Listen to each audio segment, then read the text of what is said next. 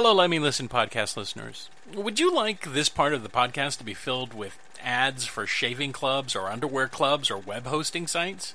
Yeah, I didn't think so. Neither do we.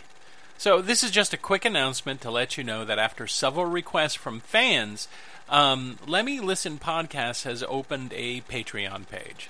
So if you would like to help support this show and some of the other shows that Let Me Listen podcast produces, then please go to patreon.com/lemme_listen and make a pledge, or just click the Patreon link on the Let Me Listen website.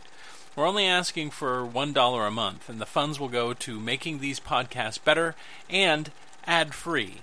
If you can't, or just don't want to, don't worry about it. We still love you. And thanks for listening. A podcast we'd like to recommend is the Pre-Review Podcast with the Celluloid Stallions. Every week, TNT pre-review an exciting new release and a movie podcast that thoroughly dissects movies regardless of them being released or not. No movie is safe. Unless these horses' asses haven't heard of it. You can find the Pre-Review Podcast on SoundCloud, Stitcher, iTunes, Facebook, and Twitter. Just search for the Pre-Review Podcast.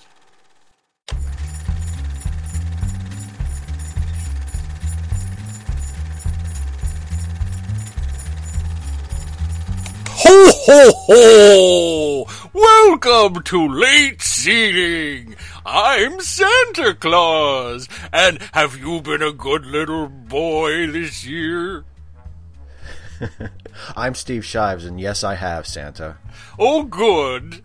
I have nowhere to go with this bit.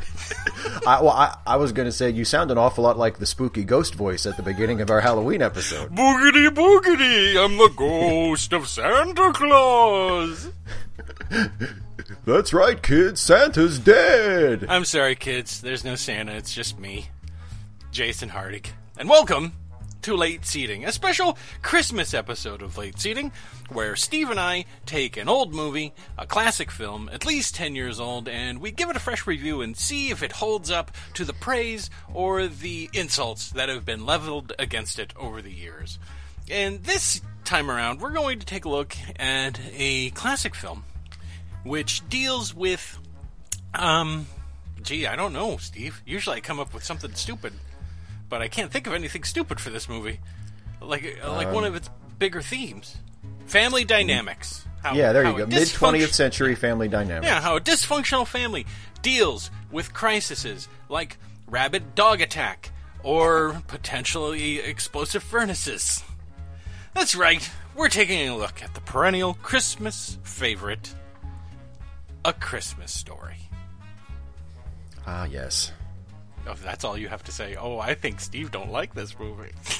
No. It's fine. Oh, well, good. Now that we have our reviews in, we're done. Merry Christmas, Thanks for listening, everybody. Okay. I just think it gives too much away with the title. I'm sorry. You think so? Yeah. Maybe they should have clouded it up a little bit. Maybe they could have called it a festive story. You know what? Yeah, or Christmas a story related is a bit to some aggressive holiday for everyone who doesn't celebrate Christmas. It is. Yes, They should have called it a holiday story, or non-denominational end-of-year celebration story. Yeah. Or maybe they should have gone the other way and been more aggressive and called it "Fuck you, it's Christmas." Could have called it an Xmas story just to piss off the people who have a problem with that. Yeah, that's true. Well, let's take a look at who's responsible for this movie, shall we? Let's do it. Okay. I can hardly wait. Are you? Are you clapping your little Christmas hands together? Oh, yes. Okay, let's see. It was directed by Bob Clark. Produced by Rene Dupont and Bob Clark. Written by Gene Shepard, Lee Brown, and Bob Clark. Geez, Bob, you're all over this thing. Based on In God We Trust, All Others Pay Cash by Gene Shepard. And it stars Peter Billingsley, Ian Petrella, Melinda Dillon, Darren McGavin, Scott Schwartz, R.D. Robb, Zach Ward, Yano Anya. That sounds like a Star Wars name. Yano Anya of the Rebels. He's our best pilot. I think this is Teddy Moore. Ted. Teeddde. It's a girl's name. Yeah. Teed. Teddy. Ted. Teed. Ted. There's always one name. How come we just can't have one where there's a name that's pronounceable, all of them, from the top to the bottom? Jeff Gillen, and it's narrated by Gene Shepard. Music by Carl Zitterer and Paul Zaza. I hate you both.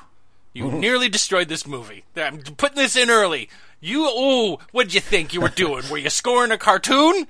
What's wrong with you? Anyway, sorry, that's a bit early, guys. Music. Just couldn't contain it. I did music. You got me so upset, Carl and Paul. What were you doing? Cinematography by Reginald H. Morris. Edited by Stan Cole. It was produced by MGM, and it was released on November 18th, 1983. Running time, 93 blessed minutes. The budget was $3.2 million, and the box office was $19.3 million. So it wasn't like a Titanic hit. This was not one of those movies that was super popular when it was in theaters. In fact, critics were kind of like, whatever, it's a Christmas movie. No one was really making Christmas movies at the time that this movie came out. Where this really became famous, why we all know about it, why we can't escape A Christmas Story, why it's been turned into a play and now into a musical on Broadway, is because when Ted Turner got his greedy little mitts on it, he slapped it onto his cable channels and he played that thing until you knew everything about this movie. I bet that's probably where you saw it, right, Steve? On a TNT marathon? I saw it before they started doing those marathons, but I saw it because it was played incessantly on TV. Yeah. I don't think I saw it in the movie theaters. I think I saw it when it came on HBO in 85, which is a lot of people claim is when people really started to pay attention to the film, was when it hit HBO, and then Turner, of course, I love this movie, but do we need 24-hour marathons? I mean, they play this movie on a loop on Christmas. I know. Look, they can't do it with It's a Wonderful Life anymore, and the rules of Christmas state that you must play a favorite holiday film to death during the Christmas season. Yeah, Grinch that Stole Christmas is too short. Yeah. And Black Christmas, another Christmas movie directed by Bob Clark, is a slasher film, and I don't think people want to watch that. Political correctness gone mad. Did you really? What's wrong with American audiences? They don't want to watch a horror movie at Christmas time on a loop. Oh, I guess murder and terror doesn't remind you of the holidays. Whatever. You people. I don't understand why people don't want to watch a Canadian horror movie that birthed the slasher genre all the time, constantly. What's wrong with people nowadays? I don't know, man. Their priorities are all messed up. They want to watch cute little kids, their bizarre fantasy lives all the time. Yeah. So, do you want to recap the plot again, needlessly, for this movie that all of us pretty much have memorized at this point? Let's tell people who have already seen the movie what happens in the movie. Well, you know what? There may be people who've never seen it. They're like, I'm not interested in that. That looks syrupy and stupid, and it takes place in a time that I was never alive, or the grandparents who lived then are dead, or they just don't want to talk about it. Grandpa, what was Christmas like in the 40s? I don't want to talk about it. All right, let's recap the plot to A Christmas Story. Steve? Take it away. Well, as you mentioned a moment ago, A Christmas Story takes place in the 1940s, and it is narrated by the grown version of its main character, which is Ralphie. Who you mean grown as in grown up, or grown as in Oh, narration? God. Grown up. Okay. Adult. Yeah, you're never escaping this narration. You think, oh, look, they're introducing it with a little narration. Nope. Gene Shepard handles most of Ralphie's dialogue in this movie. That's true. Yeah, that's true. But in the film, as we follow him, Ralphie is 9 years old, and he lives in this little town in Indiana. And it's him and his parents and his younger brother. And when we first meet them in the movie, all the people in the town, mostly the kids, are gathering outside the front window of a department store. Higbees because we open in Holman, Indiana, which is a fictional city. And it's also where Norman Rockwell threw up his Christmas spirit all over the place. Because hokey smokes. Yeah. Someone came out with a nostalgia stick and just starts hitting you from the very beginning of this movie. And we get nostalgic for a time period that we never lived in, never experienced. And quite honestly, I don't think actually ever existed. No. I mean, it's difficult to imagine kids getting as excited over, the stuff in the window as these kids are when we first. But you know what? They movie. Probably did. I mean, maybe we cut to the Higbee's window and they're showing the toys that are in there. And to us, people who've grown up with toys that talk and throw ninja stars at things, and probably has a button that you can press that'll bleed real blood, and super advanced toys and video games. And these kids are like model trains, Raggedy Ann and Andy dolls. I think there's a rocking chair in there. Yeah. Ooh, who wants a rocking chair? Come on, kids. You're right, though. This was a simpler time. This was an age, modern medicine was still a recent invention. People were still mostly drinking alcohol just to avoid getting cholera. Yeah. This was... No one ever said anything about alcoholism if you drank all the time. No TV. So yeah, they were transfixed by the toys and the Christmas display in the department store. And of particular note to our young hero is, of course, the soon-to-be legendary official Red Ryder carbine action 200-shot range model air rifle, a.k.a. a BB gun. America! That is what Ralphie wants. That is that object on which Ralphie has set his young heart. That is the MacGuffin for the movie, basically. That's what motivates every one of Ralphie's significant actions in this movie, is he wants this fucking BB gun. Right. So we see Ralphie gazing longingly into the window, and then we kind of flash back with help from the narrator to explain, how he has gone about trying to get this BB gun. And, right. And we join the family at the breakfast table. What? Wait a minute. A family eating breakfast together? I guess that's what people used to do. At the same table? Not one person off in the living room looking at an iPad? No iPads. Oh, yeah, that's right. No one TV. Of them's got to be watching. Oh, no computers. Yeah. What? No computers. No nothing. You mean people had to interact with each other? Like, all the time? Yeah. Oh, okay. And I'm not any happier about it than you are. It's around this time when we're joining everyone for breakfast that we begin to understand that Ralphie is a toxic level of cute. Yeah. He's like weapons grade cute. If we just replaced his smiling face as our flag, no one would ever attack the United States, because they just look at the flag and go, "Oh no, we can't do that." Look what how are we cute doing? The United States is. Anyway, he's trying to get his mom to, like, he tells her that he wants a BB gun, and she's like, "No, you'll kill yourself. Are you kidding? You'll shoot your eye out," is the line. Yeah. That she says. And we meet the old man, played by why do I want to say Gavin MacLeod? I know that's not him. Darren McGavin. And his little brother, played by some dude. And Melinda Dillon as the mom.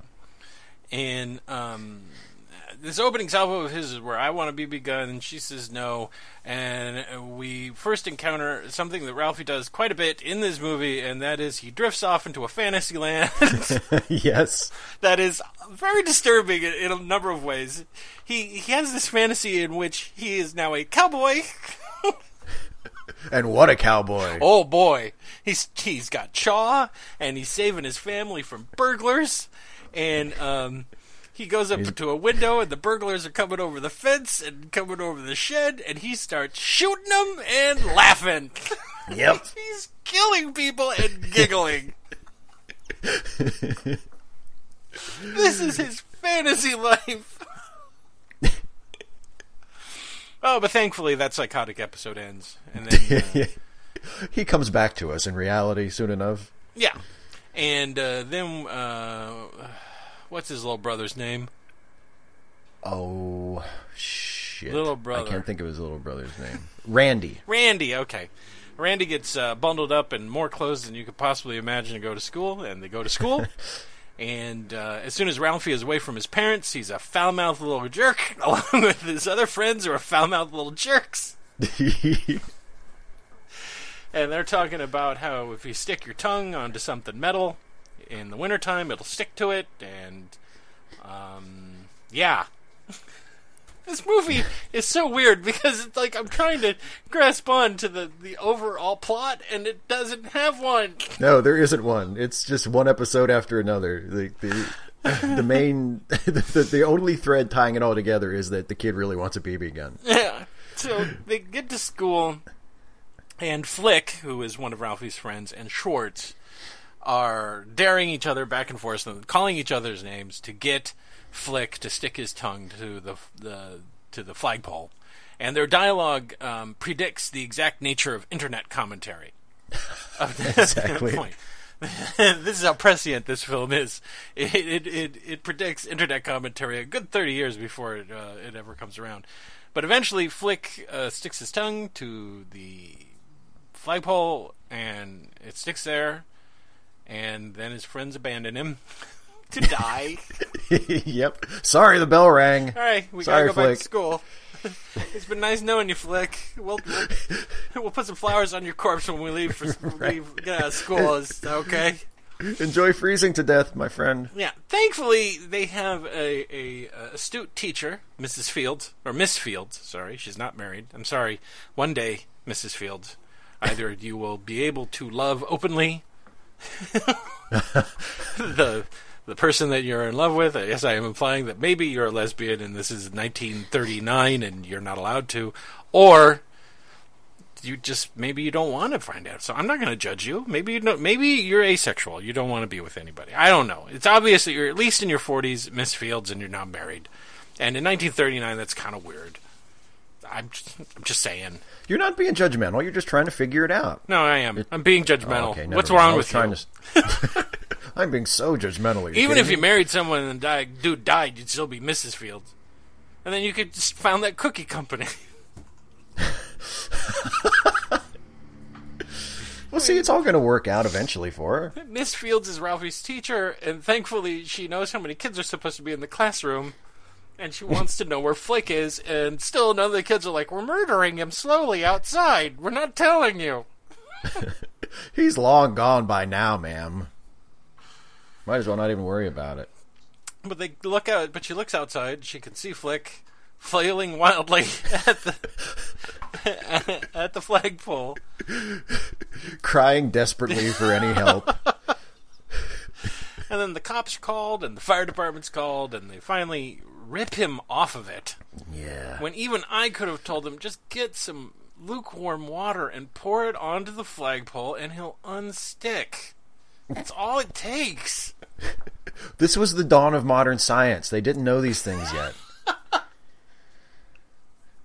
They better hurry up and learn, because we're going to be at war with Germany in like a year. And you think that's probably the first thing they figured out. Well, we know how to unstick the tongue from the metal during the wintertime. We can take over the world. We have secret tongue metal technology. And then our military worked extra hard to close the tongue freezing gap. That's originally why we got Einstein. Yeah, that's what pulled us out of the Depression, all that research and development, you know? Man, I think we could make a bomb. We're not interested in that. We want to know about tongue metal technology. How can you get someone's tongue off of a flagpole? Well, it's easy if it's the warm water. Holy crap, this guy's a super genius. Get him to a safe house. So anyway, they get Flick off the flagpole. They bring him back into the class. He refuses to rat on his friends. Right. Because that's what kind of stand-up guy Flick is. He's right, not going to rat snitches get stitches. That's right. And Flick ain't no snitch. It's around this time that you start noticing the soundtrack. When it's not Christmas standards that they're using for the soundtrack, you start to notice that maybe the people who composed the music for this movie did not understand that they were composing a movie with living people in it and not some kind of weird cartoon from 1942. Because the music is just, I'll just say it, the original music for this movie is god-awful, and it sticks out like a sore thumb.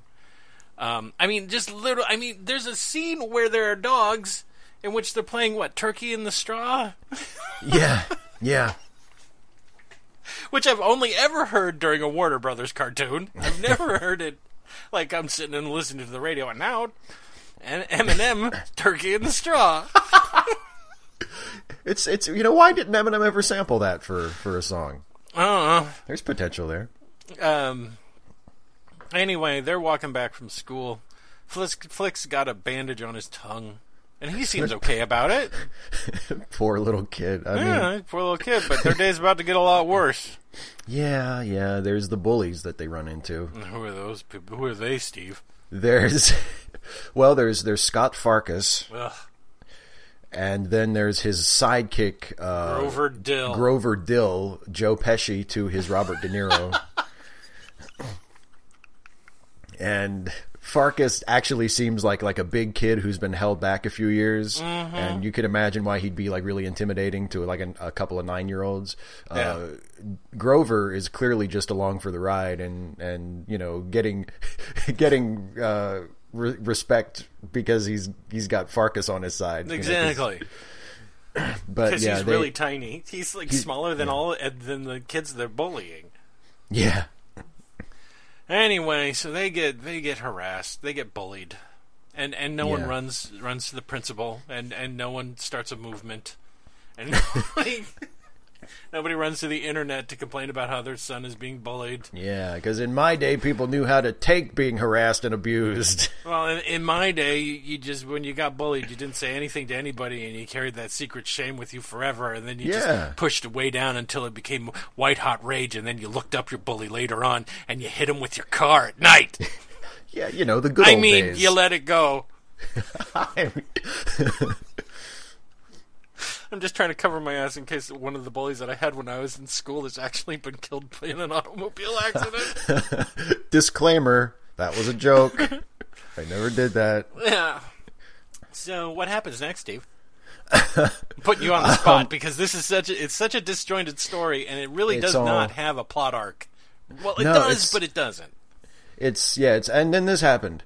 Yeah. So Ralphie goes home, and his dad comes home, and I think this is where we first meet the dogs, the neighbors' dogs, the Bumpuses dogs. The Bumpuses. The Bumpuses apparently have this herd, this as pack described, of dogs. Their hillbilly neighbors, the Bumpuses. Yeah. And and also, as the narrator establishes, the dogs apparently don't care about anybody except for Ralphie's old man. Mm-hmm. They chase him around. They bark at him. They make his life a nightmare. Yeah. So and that's where we get Turkey in the Straw. So the old man gets home and he announces to the family that he's won a prize, a major award. Don't say a prize. He's very specific. A major award. He entered some kind of a contest or something, and he got a telegram saying that the prize was coming tonight. And he's so excited that he even sticks his leg out the door for the Bumpus' dogs to chew on. Yeah, because that's just how excited he is. And then he shuts the door on one of the Bumpus' dogs' ears. Yes. Fortunately, he comes back and releases the dog 10 seconds later. Because the old man isn't cruel, per se. No. I mean, any other man would have gone out there with a shotgun. He was like, I'm done with these dogs once and for all. Yeah. But that would have ruined the ending of the movie. Yeah, you need to keep the dogs around. And it would have been a tonal shift. Oh my God, did Dad just kill every one of those dogs? You're goddamn right I did! Yeah. So, they all have dinner, and this has been kind of hinted at, but Randy, Ralphie's little brother, has some problems. He has an eating disorder. He cries a lot, okay? Yeah, he does. He does cry a lot, but he does have an eating disorder. In which, as stated by the narrator, Randy has not voluntarily eaten in 3 years. So his mother has to get him to trick him into eating by getting him to oink and do what is possibly the most disgusting food thing I've ever seen in a movie. Yeah. Where he oinks and just crams a plate of food into his face, and he's giggling, and he loves every minute of it. But before we can all barf, there's a knock on the door. Who's at the door, Steve? It's the delivery guy. Yeah. With the old man's major award, and it's this humongous wooden crate that they bring in, and it says fragile on the top of it, which the old man misreads as fragile, and he says, must be Italian. He was just excited. He was excited, I know. Yeah. And he busts open the crate because this was before they shipped shit in cardboard boxes, so if you got something in the mail, you'd better have like a hammer and a chisel so you could get it out. Yeah. I think houses came with a hammer and chisel. Because, yeah. It was standard equipment, like when you rent an apartment and there's a refrigerator, you know? It's like exactly. Hammer, chisel. Amazon back then was two guys who didn't have to pretend to be nice to you. They didn't care about you, and they let you know it. Who overpackaged the shit out of this item that he gets. God. Yeah, it's this crate the size of a full-size coffin, and it's stuffed with, like, straw. Yeah. And inside of it, of course, as anyone who's seen the movie knows, is a very large lamp in the shape of a woman's leg. Yeah. And like a quarter of her butt at the very top. Yeah. Yeah, and a stocking and a high heel. Yeah. And at first... And I guess the lampshade is supposed to be like the dress on the top. Yeah, and at first the old man doesn't quite know what it is because he doesn't see the lampshade until later, and he's like, well, it's like a statue. I guess he's sincerely under the impression that his prize is a weird statue of a severed leg. and then he's like, no, it's a lamp. He's and of got course some kind of serial killer fetish going on. It's like, what kind of contest did you enter, Dad? It's a prostitute's severed leg, complete with a high heel shoe. Isn't it great? But it's a lamp. Yeah. And his wife is not happy about it at all. No. And She he finds wants it to put very it up tacky. in the front. Yeah, he wants to put it up in the front window for the entire block to see. And that's what he does, because he's the man in the house. It's 1939 or 1940. He does what he wants to do. And it doesn't matter that his wife is like, no. She has no agency. She makes meals. That's it. And then she tricks her children into eating them by pretending to be pigs. That's right. That's what a woman does. So, then he goes outside to look at it, and a small crowd gathers. Because they think someone's playing a video game. No, Yes. Heard Ralphie's almost got the high score. We need to stop pulling from our other reviews. People will just get lost. I think it ties it all together quite nicely. Okay, like we're a series? Sure, whatever. Fine, we need to come up with a story arc for all of the shows then. Okay, well, hey, it worked for Star Wars. Let's just come up with one now. Oh, okay. I don't know. How do you do that for a movie review show? I don't know. We'll have to. You know what? We'll come back to it. No, we won't. Okay. We're going to stop dead in the middle of this review right now and figure this out. Anyway, he's out there, and Bob Clark has his cameo. As a guy who's like, what's that thing? And he's like, that's a major award. I won it. Yay. And then the boys listen to Little Orphan Annie, and that scene's over. Yay. And then the next day at school, the teacher goes, "Hey, you guys are gonna write a."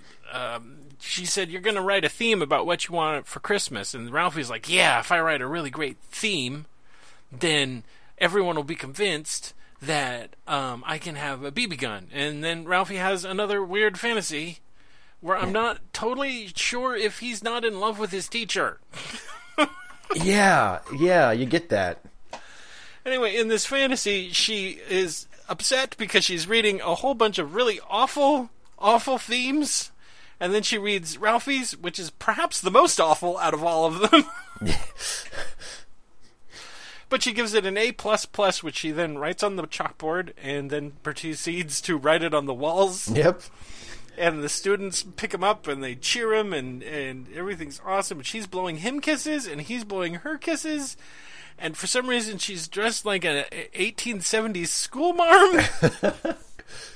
Yeah, I'm telling you, Ralphie's into some weird shit. And I'm telling you right now, I'm really, really glad that the fantasy ended when it did. Yeah. Because we were going to get into French postcard territory in a second or two.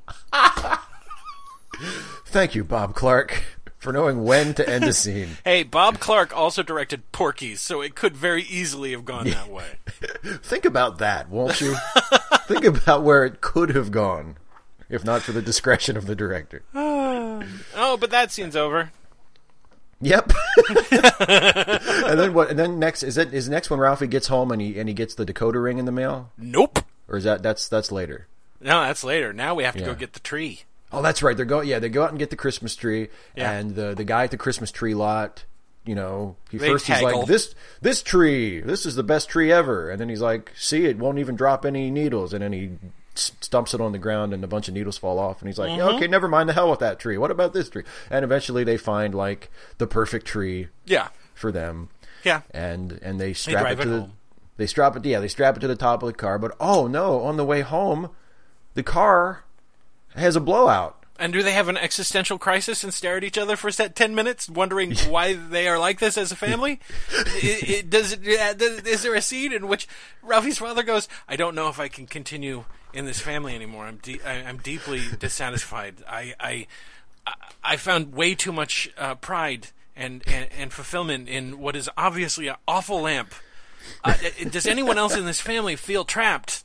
Like we're just fulfilling family roles that society deems necessary, but in all honesty, I really hope that there is a war coming where I can escape this family and seek personal heroism. That doesn't Randy happen. chimes in, everything is a lie.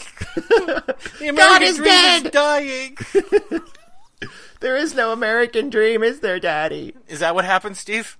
No, actually what happens is the old man excitedly turns to his wife before he gets out of the car to change the tire and says, time me. Yeah, because apparently they've had so many flat tires that he has established a record. The narration says that when he buys tires, he buys the cheapest kind of tires possible, so that they blow immediately or something. Because I guess it's worth endangering yourself and your family to save a few bucks on tires. Mm-hmm. Well, this is before Ralph Nader fucked everything up anyway, I mean, there weren't any auto safety regulations. None of them are wearing seatbelts. I don't even think there are any in the car. No, I don't think there are. They're driving in a car that has plate glass windows. Yes. There's no safety features. They're definitely going to die. I mean, people live vicariously, and they knew it. They knew how dangerous day-to-day life was. Getting into a car back then was just like, oh, everyone was a thrill junkie. Absolutely. Seatbelts, safety glass. What the hell are you talking about? Exactly. Anyway, they send Ralphie out to go help his dad. And Ralphie is going to sit there with the hubcap upside down to get the bolts while his dad changes the tire, and then his dad knocks the hubcap out of Ralphie's hands, and they go flying off into the dark. And Ralphie says what, Steve? Well, as far as we can hear, he says, oh, fudge, but the narrator helpfully tells us that in real life what he actually said was the F dash word, also known as fuck. He said fuck. He says, oh, fuck. And Ralphie's dad is like, you are in a lot of trouble. And Ralphie immediately starts to cry. Yep. And then Ralphie's dad tells the mom, and she screams in abject terror. And then we cut back to the house, and she's shoved a bar of soap directly into his mouth. Mm-hmm. And this is an interrogation scene. And I hope the NSA is taking notes, because apparently it works. Yeah. Kind of. I mean, he still lies. He lies. He tells them something. But see, this is why torture doesn't work.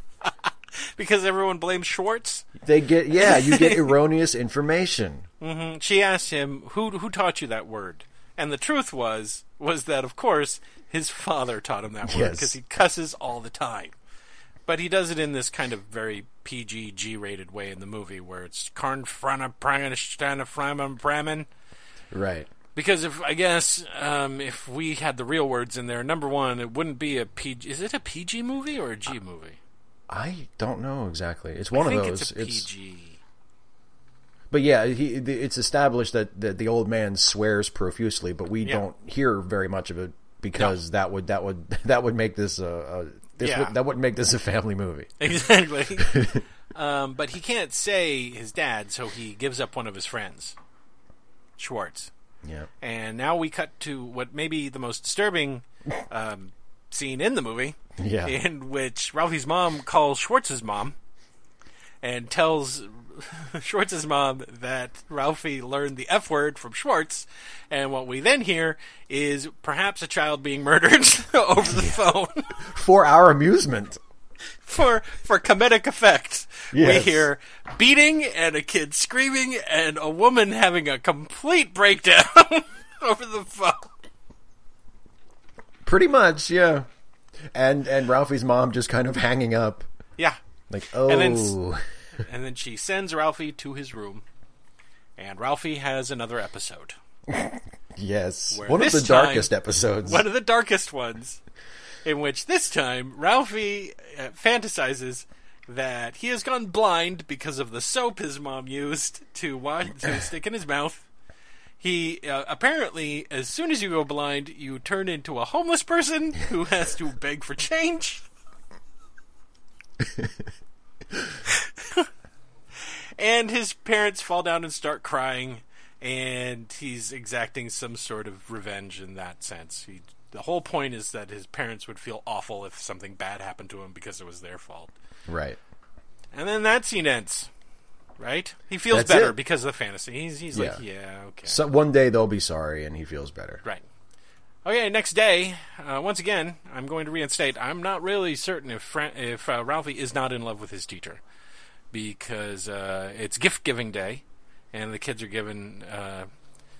is her name Miss Fields or Miss Shields? I think it's Miss Shields. I think it's Miss Shields, but it's hard to tell because, Ralphie has an adorable speech impediment. He doesn't. A little bit. I mean, not like an impediment, but, he talks very fast, and sometimes it's difficult to tell what he's trying to say. Okay. The kids are giving her apple and little snow globes or whatever, and Ralphie brings in a gigantic comedic fruit basket. Yep. With a pineapple and a banana and all that stuff. Now, a lot of you youngsters are like, who gives fruit for Christmas? Look, fuckos. Fruit wasn't always available 24/7 on demand. We didn't have an app on they didn't have apps on their cell phones. It's like, send me fruit, and you just got fruit in 15 minutes. No, fruit was seasonal. Fruit was not around in wintertime. So if you got fruit in wintertime, that was expensive. That was a good gift. And she got bananas and apples and oranges and pineapple and a whole bunch of stuff. That was a really expensive present, by the way. Yeah. Yeah. And actually giving fruit for Christmas used to be a tradition with a lot of people. Well, you used to get oranges in your stocking as a treat. Yeah, absolutely. So it shows what you people know. Were we really doing this with our audience? I'm sorry. I just... Anyway, he says it's a bribe because the theme... Remember the theme. He wants a good grade on the theme so he can convince his mom that he's going to get so he'll get the BB gun. Remember that plot? Anyway, but it's also quite possible that he has this tiny little nascent boner for this woman. Yeah. He gives her a wink, and he's like smiling at her in a creepy fashion. And you know what? If this isn't nipped in the bud, he could be stalking her for the rest of his life. Yeah, there needs to be some action taken on this promptly. But that scene's over. And now we get to the decoder ring fiasco. Yeah. You do it, Steve. Yeah, well, he had sent... I think they had mentioned it earlier in the film because, he's a fan of the Little Orphan Annie radio show, and he had sent in for the decoder pin.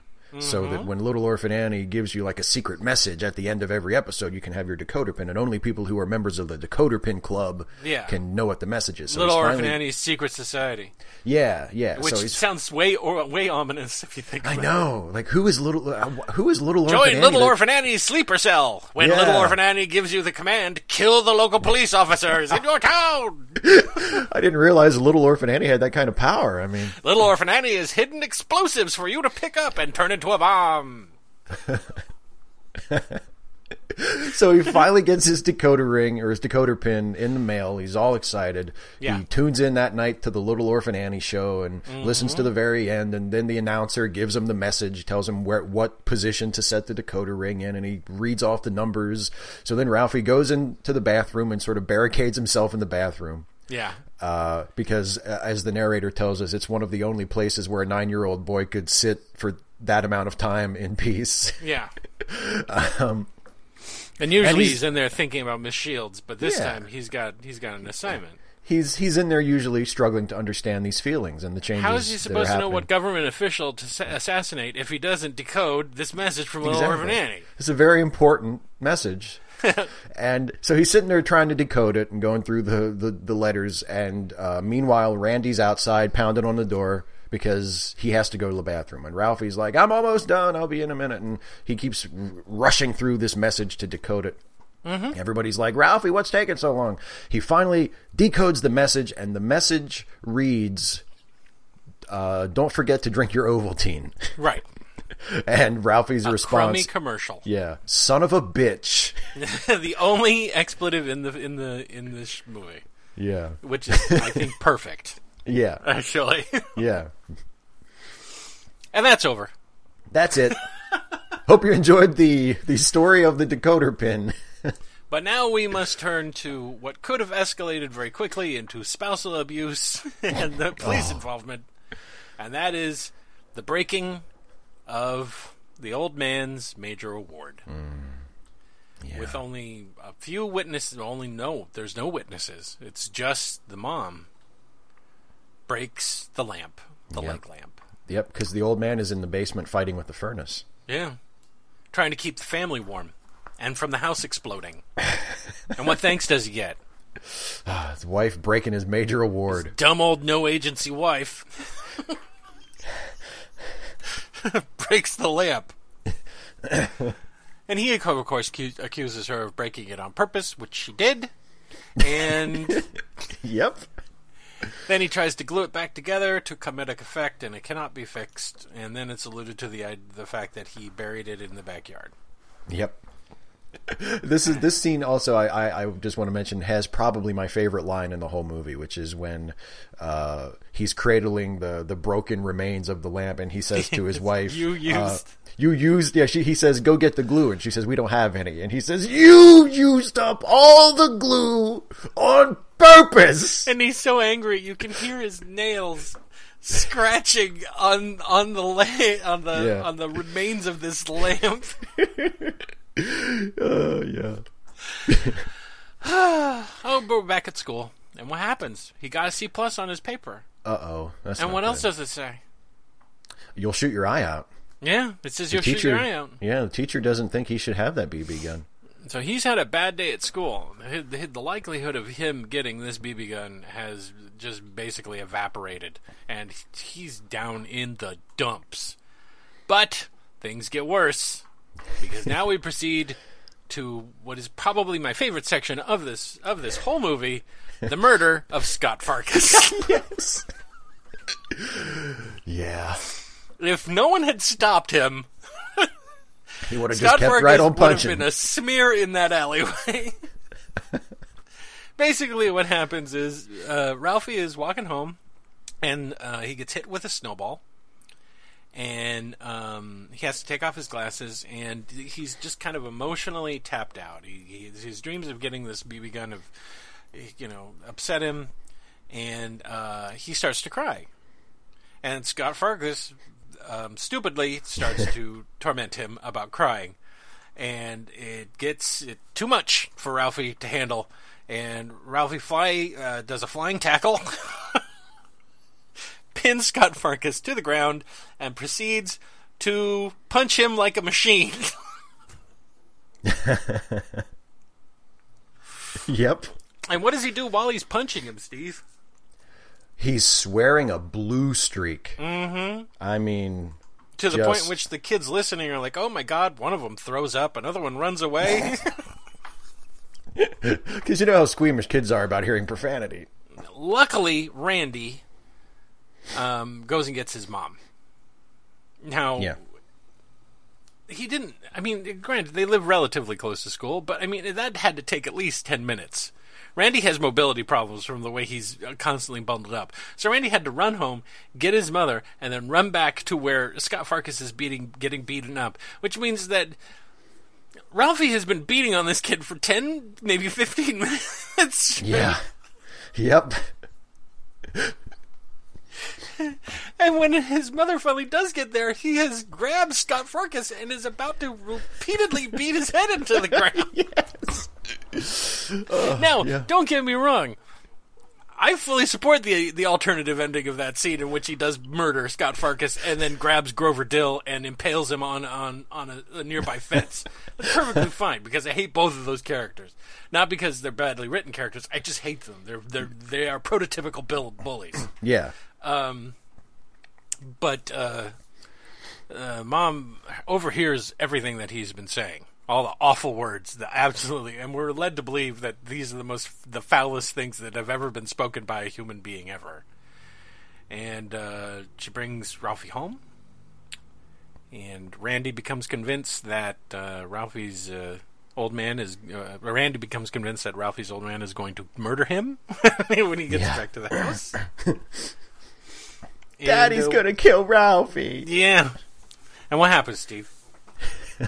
Well, what happens is the old man does come home, and Ralphie just sort of prepares to be murdered. Mm-hmm. But instead, his mother doesn't make a big deal about it. She mentions that he got in a fight to the old man, but she doesn't mention what a big deal it was or the swearing or anything, and it kind of just passes on. And the narrator says that afterwards his relationship with his mother was very different. Yep. Because she kind of had his back. Yeah. So. Can we end the movie there? And now that's over. Oh, darn. It's not even Christmas yet, Jason. You can't end the Christmas story when it's not even Christmas yet. Okay, so just to prove that there are no atheists in foxholes, he decides, I know what, I'll ask Santa. Yeah. This is the last ditch. I'm going to ask Santa for the BB gun. So they go back, we're back at Higbee's. And it's like the last few days before Christmas, so it is jam-packed full of people. They have the most ornate Santa display I've ever seen, anywhere. It's bigger than Macy's and Miracle on 34th Street. It's crazy. He's like on top of a mountain, and there's a slide. Yeah. And he has to stand next to the creepiest kid in Indiana for the entire waiting in line. And when he finally gets to see Santa, Santa's a jerk. And I'm pretty sure he's drunk. And he's so dazed that he asks for a football. Well, no, Santa suggests the football, and Ralphie just sort of says, yeah. He just kind of nods because he's sort of in shock. Yeah. And then they make him go down the slide, and he stops himself on the slide and crawls back up and says, no, I want a Red Ryder BB gun. And what does Santa say, Steve? You'll shoot your eye out, kid. And then he kicks him down the slide.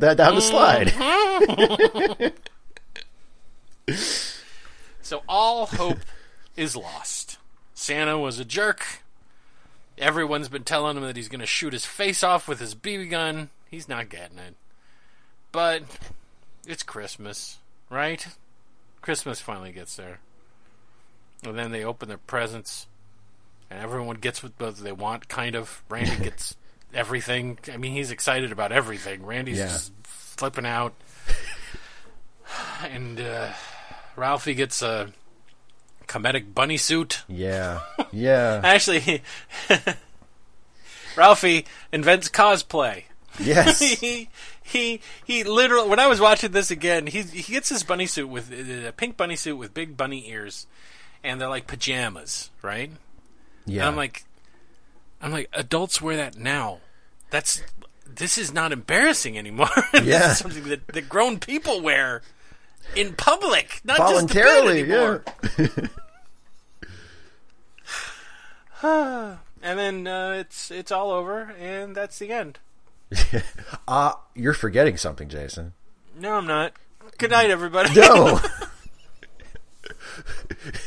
I don't want to recount this scene, Steve, because it makes me tear up, and I don't like tearing up. Oh, but it's what we've all been waiting for, though, because because his father says, "So, Ralphie, did you like your presents? Did you get everything you wanted?" And he's like, yeah, I guess. Yeah. And he says, "Well, what's that back there in the corner? You must have missed that one." Mm-hmm. And Ralphie says, "Oh, you fucking with me, old man?" He's like, "No, seriously, go check it out." So Ralphie goes and he finds a box hidden away like behind a desk in the corner of the room, and he opens it up, and it's it's the Red Ryder BB gun. Oh. And his mom sort of looks at the old man, and he's like, "What the hell are you doing?" We talked about this. We said he wasn't going to get the BB gun. We said he was too young. He can't have it. I don't listen to you. At what point do you think that you have any agency in this marriage? You shut up and you get in there and you cook the turkey. That's what you do. He's my son, and I say he gets a BB gun, and that's it. And if you're not careful, the first thing he's going to shoot with it is going to be you.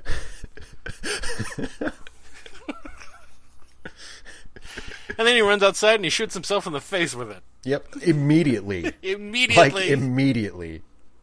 Thus validating every concern expressed by every adult in the movie.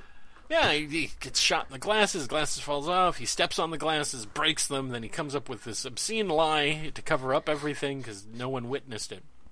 And he gets away with it. Yeah. So lying works, kids. Yeah. And during all this, the Bumpus' dogs... Oh, yeah.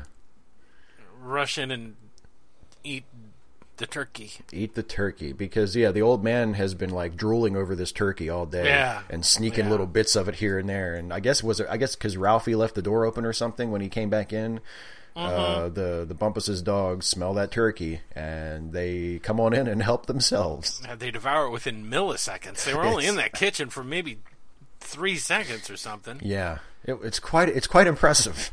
Yeah. And now they don't have any dinner. And they starve. So, the end. The end. And then the furnace explodes. The furnace explodes, and that's it. And it turns out the narrator was narrating from the grave. Herzog steps in and goes, "This is how Christmas should end." The joy of the holidays is but an illusion. Oh my God. Werner Herzog's A Christmas Story. Oh, someone has to make it. Come on, Werner. Make a Christmas movie, man. He would play Ralphie. Oh my God. I wish to have a gun to end the suffering that is my existence. Better yet, he plays everybody. He plays every character. He puts on a wig for the mom. "I agree with you, but we don't have the money in order to end our miserable lives here.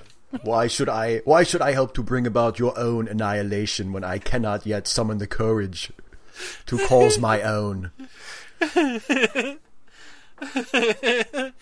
"Mother, come to the window. Randy is being savaged by a bear." He has crossed the meridian between man and nature.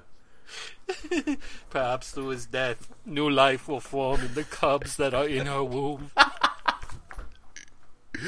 Oh, yeah. I think we can all agree that would be a great movie. Yeah, boy. Mm-hmm. Anyway, the old man gets a great idea. Right? Yeah.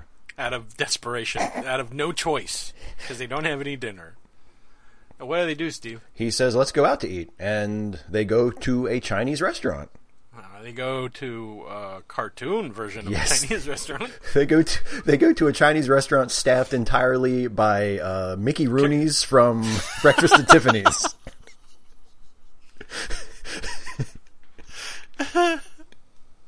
I would say that this is a xenophobic kind of racist caricature of Chinese people. Yeah, I'm going to stick by that. Why not? Yeah, screw it. It kind of is pretty much, yeah. It's 1983. We knew better. We knew the Chinese people didn't act this way. Yeah. Well, and I mean, the whole joke is, oh, look, they talk funny. I mean, that's pretty much, that's what we're being asked to laugh at. Mm-hmm. They're not rude. They're very nice people. They're very nice, yeah. Mm-hmm. Did you notice that the name of the restaurant is Bowling? I didn't notice. Do you want to know why it's called Bowling? Because they took a bowling sign and the W is not lit up. Oh, wow. It's a bowling sign. I didn't know that. It's hilarious. Anyway, so they get Chinese food for dinner, and then we cut back to the house, and we have a quiet moment with the old man and the wife, and Ralphie is going to sleep with a loaded gun. Dreaming of shooting things. Dreaming of shooting things? Probably thinking, oh, Scott Farkas thinks he's gotten away from me. Oh, he's so wrong. You can't run forever, Scott. Hell has come to Homan, Scott Farkas. Yes. Me and you are going to play the most dangerous game. There will be a reckoning, Scott Farkas. What a great sequel that would be. You thought I was gone, didn't you, Scott? I've learned my lesson, man. Forgive me. Oh, yeah. Only God forgives Scott. Now open your mouth. Oh, yeah. No! A Christmas Story, Retribution. Shoots Grover Dill in the leg. Yeah. Open your mouth, Scott. Oh, wait, is that really the end? That's the end. Oh, the end! La la la la la la la la. We're jaded fucks. So, Steve, yes, how sir. do you feel about this Christmas classic, A Christmas Story? Oh, I like this movie. I do, and I want to make it clear at the outset that I do really like this movie. But I put this movie in a category with a couple of other movies that I also like, but that I find to be horrendously overrated. Mm-hmm. Because I do have a genuine affection for this movie, and when it works, it's really, really good. Yeah. I mean, some of the funny moments that for me really land are just close to perfect. Like the reaction to the kid's profanity when like just the ashen look on the old man's face when he gets back in the car and says, "Do you know what your son just said?" And we'll discuss this later once you're done saying how much you hate the movie. I have something to bring up in regards to how I watched this movie. A little bit, but keep going. But yeah, the reaction to the profanity from the adults is hilarious to me. You know, the weird phantasmagoric nightmare that is the visit to Santa Claus. I mean, that's just terrific. There are a lot of little moments that really work for me, and I think are really funny. And I think it gets kids right. You know, I think the behavior, it does. It gets kids really right because it doesn't, even though it is incredibly nostalgic and really romantic, it doesn't romanticize the way kids are. The kids in this movie are not innocent little angels. They're pretty awful, and they turn on each other, and they betray each other, and they fight each other, and they do what they need to do to get out of getting in trouble, even if it means, you know, turning in their friends or really the only noble kid in the movie is Flick when he decides not to rat on the friends who left him to die on the flagpole. So it gets a lot of things really right, but as we talked about when we were reviewing it, it's really episodic. It does sort of feel like a lot of these scenes just kind of It's been cobbled together from a number of different short stories from Gene Shepard. Yeah, and it shows, you know, and you know, and there are times when, frankly, a lot of it doesn't work. When it just it feels, or it never necessarily looks to me like it's bad or that it fails. But there's a very large chunk of this movie, a lot more of it than I realized before I watched it in preparation for this show, that is just merely okay. Yeah. You know, it's not bad. It's not like, oh God. I mean, some of like the xenophobic portrayal of the Chinese. That's a little. People. That's just. I mean, it's embarrassing. It doesn't mean that the whole movie is awful, but it's like, oh, that's unfortunate. But there's some stuff like that, and there's some stuff where it's just sort of okay. You know. Yeah. So when I watch the movie, I think, you know, it's not bad, and there's parts of it that I really, really enjoy, but there's also huge chunks of it that are just kind of, well, that's okay, you know. Yeah. So it's hard for me to say that it's like a classic, and for the people who do hold it up as like one of the great holiday films, I can't quite go that far with it, you know. But I wouldn't say I don't like it. I would just say I consider it to be below that threshold that of greatness and classic status that a lot of people put it on, you know? Right. I love this movie, and it's one of my favorite Christmas movies, and Christmas movies do have to have a separate category, I think. Mm-hmm. And one of the reasons why, and I realized it when I was watching it this time, is that when I was a kid, I liked the movie because of how it, like you said, how it treats kids. Mm-hmm. And I don't know about you, but I was one of those kids that when I got punished, I literally would fantasize after I got punished about how bad my parents would feel if something awful happened to me. Oh, yeah. Along the lines of being blinded by soap. And I would live in terror of what my punishment would be. Yeah. Yeah. Peter Billingsley, who plays Ralphie in this movie, is, as a kid, he is perfect. Yeah. As soon as he knows he's in trouble, he immediately starts to cry. Almost, yeah. He knows immediately. When he steps on his glasses at the end of the movie, he immediately starts to cry because he knows what that means. When he says the F word, he immediately starts to cry because he knows what's coming. Yeah. Now, having said that, and having watched these, and the other thing is that they're not overly schmaltzy they're not overly sentimental about the relationships between the parents and the children. No. There's no scenes where they all hug. You know, where everyone hugs or everyone had, there's not some huge melodramatic, traumatic thing. Dad has to get home for Christmas because of X, Y, and Z or, any of that other bullshit. This is little trivial family crap that happens around Christmas time. There is no stakes in this movie at all. The only stake is that he may not get a BB gun for Christmas. That's the sum total of what could happen. But for him, as a kid, that's vitally important.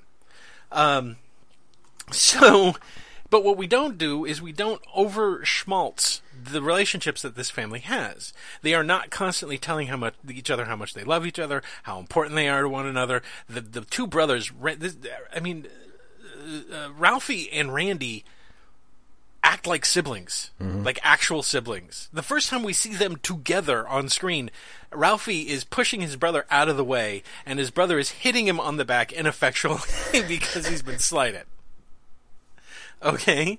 One of the things that I really love about this movie is the way how they demonstrate how much they actually care for each other without resorting to bullshit. Yeah. Which you usually get in Christmas movies or in other family-related dramas that you would normally see, where you have to have some sort of outpouring of emotion, or, oh, someone's sick, or, oh, all of that, or someone's separated by whatever. Yeah. For example, Ralphie and Randy. Ralphie treats Randy like an annoyance through most of the movie.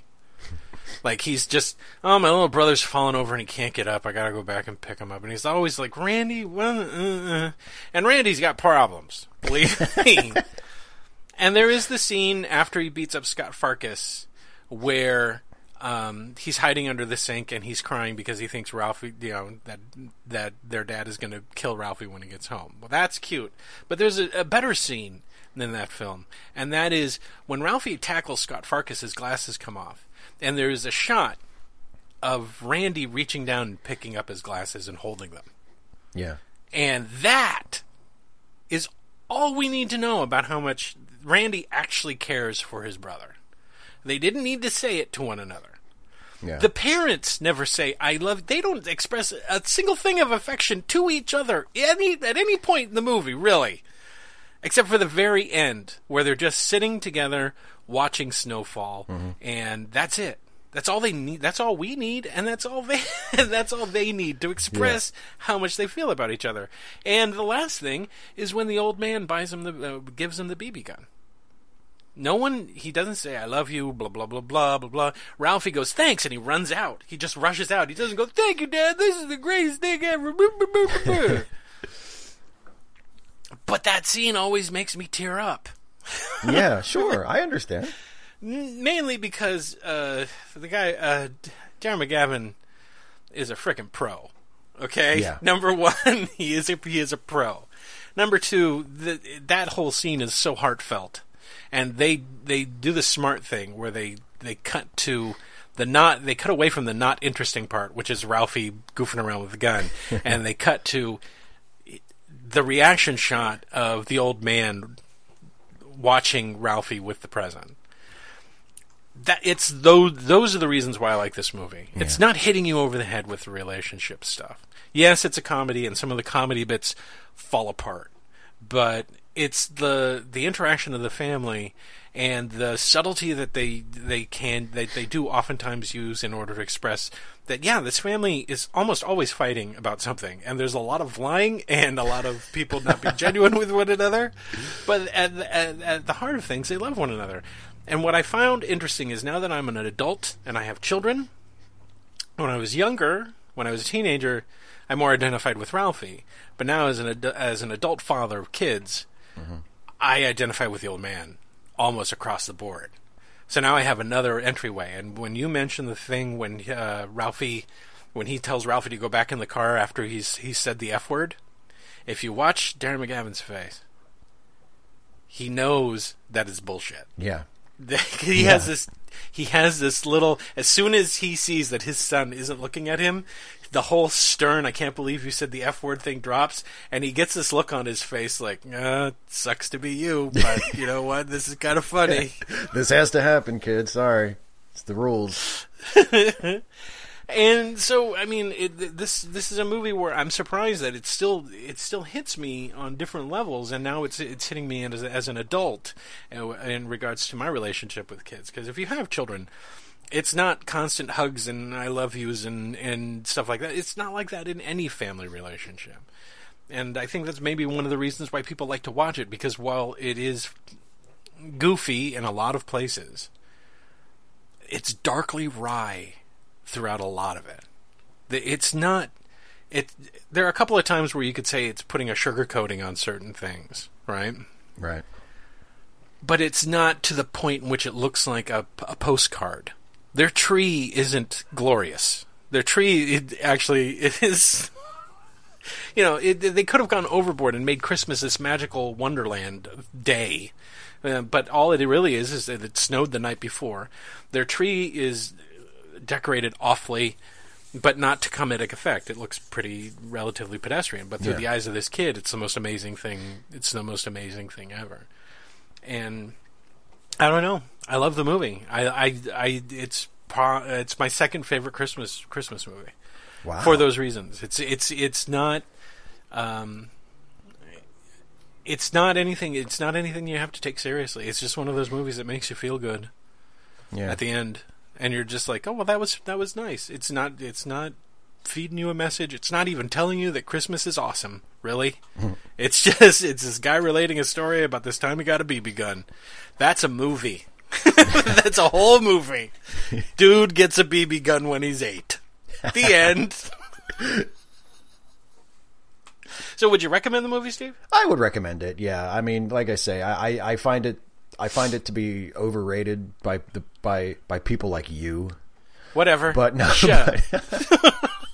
But I do enjoy it. I had a good time watching it this time. I've enjoyed it over the years as I've seen it on TV or whatever. And of course I would recommend it. It's a sweet movie. And when it works, it's a really, really funny movie. Hmm? I'm not recommending it. No. No, I am going to recommend it completely, despite what curmudgeons like Steve say. It's a good movie, and I love it. And I watch it every year. And the only reason he's saying that is because he doesn't have kids. The instant he has a kid, whether he steals one or one's saddled to him by the state, I don't know how that would work. They're going to force me to raise a child. And so from the States, it's just like, we heard you didn't have a kid? Here. Wait, I don't want this. Tough shit. You've been freeloading long enough. The rest of us have them.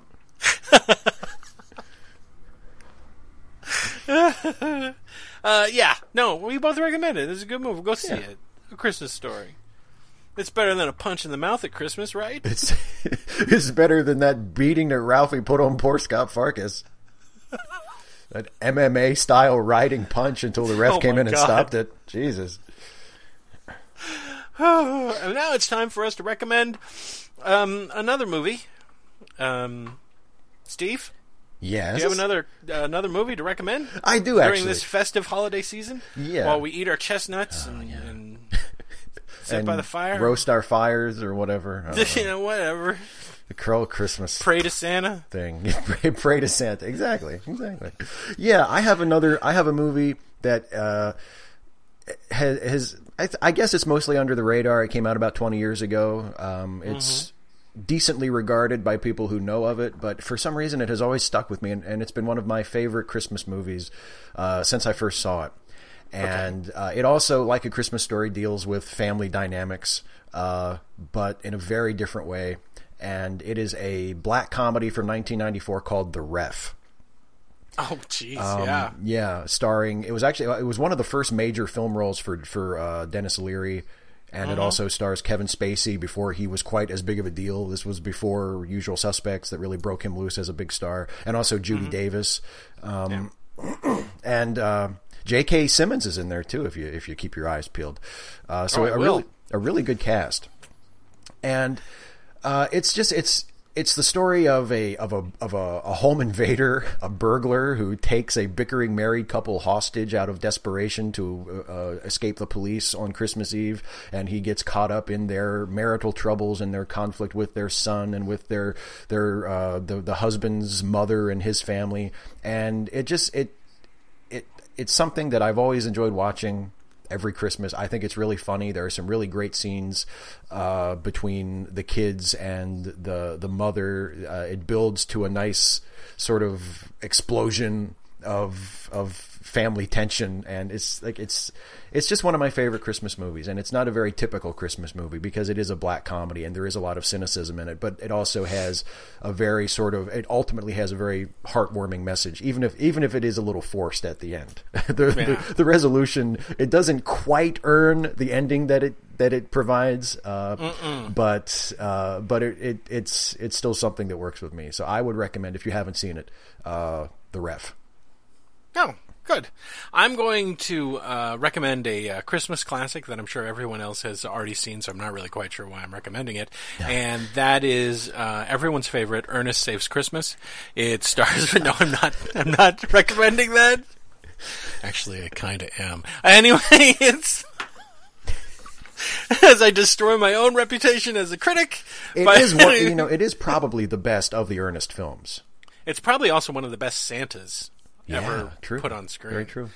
Actually, the best Ernest movie is Ernest Goes to Jail, but I cannot believe we're actually. Well, we need to do an Ernest episode one of these days. Oh my god! I'm gonna cheat a little bit because this is a movie that was never released into theaters. It was made for TV. I believe it appeared on CBS. In the late 80s, and that is a version of A Christmas Carol that stars that most British of actors, George C. Scott. Now, before you go, what the hell are you talking about? George C. Scott is not British. No, he's not. But for my money, and I've seen a lot of different versions of A Christmas Carol, I've read the short story, this is my favorite Christmas Carol version of this story that I have seen, mainly because it's not over-the-top sentimental. A lot of people take the core story and they kind of go way crazy with Ebenezer Scrooge's redemption at the end, where he dresses up like Santa Claus and he just starts throwing money all over the place, and he busts into the Cratchits' home and says, "Look at me, I'm the nice guy. I'm super great. Yay for me! I'm going to help everybody." And everyone's flabbergasted or whatever. And in this version, they take Scrooge's redemption and they make it a personal redemption, something that's specific to him. And about the whole point of it was, this is what you have going. It's kind of like It's a Wonderful Life. This is everything that you've missed out on in your life. And we kind of understand why you're bitter, but you don't have to be, because there is still a possibility for you to have family and for you to be a decent person. Because there are people who could use your help and would appreciate it. And we don't have Scrooge just going way giggly and dancing in the street and all this other stuff. We have a more sedate ending that is more in line with George C. Scott. And the other thing that preserves, and one of the things that I really like about this version of A Christmas Carol, none of these ghosts like Scrooge at all. Even a little bit. And boy, the Ghost of Christmas Present flat out hates his rotten, stinking guts, and he takes every opportunity to slap Scrooge in the face with his own words whenever he can get away with it. Who's also the guy who plays the Ghost of Christmas Present is, I believe, the Equalizer. I can't remember his name. Can't remember his name, darn it. But it's also one of my favorite films because David Warner plays Bob Cratchit. So we actually get to see David Warner not play a bad guy for once, or not play an evil psychopath. Yeah, it's a rare opportunity. But you should be able to find it. You'll be able to recognize it because it has George C. Scott on the cover. It's the only way you're going to be able to identify it. Just keep going, keep looking for it. A Christmas Carol. I'm sure you'll find it on Netflix or somewhere else. You'll see George C. Scott. And if you like something that's a little bit lower key and a bit more dramatic and hits the more personal stuff really, really hard, and it's not a musical, then George C. Scott, A Christmas Carol. It's awesome. Take my word for it. I know. I'm the one that liked A Christmas Story. Don't listen to Steve, okay? Steve's favorite Christmas movie is about two people are about to get a divorce. I didn't say anything bad about your recommendation. That sounds like a bummer. His favorite Thanksgiving movie is The Ice Storm, okay? Get it? It's a good movie. It's a little depressing. A little. I'm joking. You could. Steve's got good taste. I wouldn't have asked him to do this show if I did think he had good taste in movies. I agree with his choice. I like The Ref too. It's not something I would watch snuggled up on Christmas Eve, but I'm not here to cast judgment. I'm here. This is Christmas time. I need to be nicer. I'm going to take a page out of Ebenezer Scrooge. Merry Christmas, Steve. Oh, Merry Christmas, Jason. And Merry Christmas to everybody out there, even if you don't celebrate Christmas. Fuck you. Merry Christmas. Fa la la la la, you sons of bitches. Or Joyous Yuletide, or Happy Chakawana, Hanukkah, right? That's how you say it. Sure. Okay. And Kwanzaa and Saturnalia. I'm sure there's people out there celebrating that, too. Oh, and if you have a movie that you'd like us to review, remember it has to be at least 10 years old and has to be considered a classic. So if you want to do that, send me an email at the Let Me Listen podcast. Go to the contact page and leave it there. So until next time, joyous Yuletide, everyone. Merry Christmas.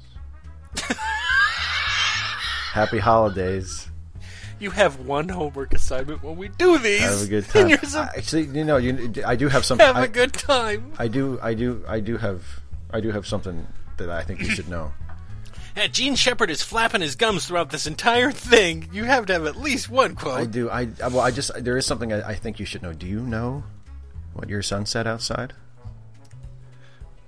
No. He said. Wait, he said. No, I was. He has a speech impediment? I was stage whispering. Oh, right. He said the F dash word.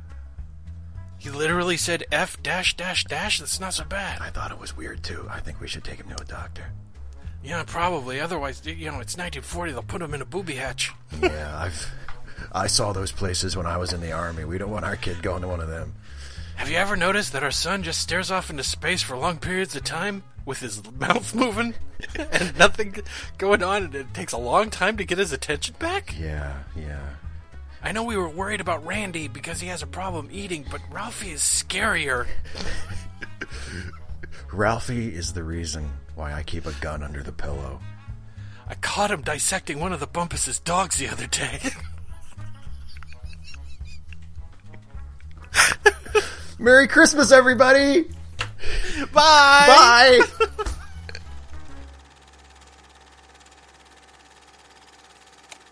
Late Seating is a Lemmy Listen podcast production featuring Steve Shives and Jason Harding. Music by Kevin MacLeod. Produced by Jason Harding.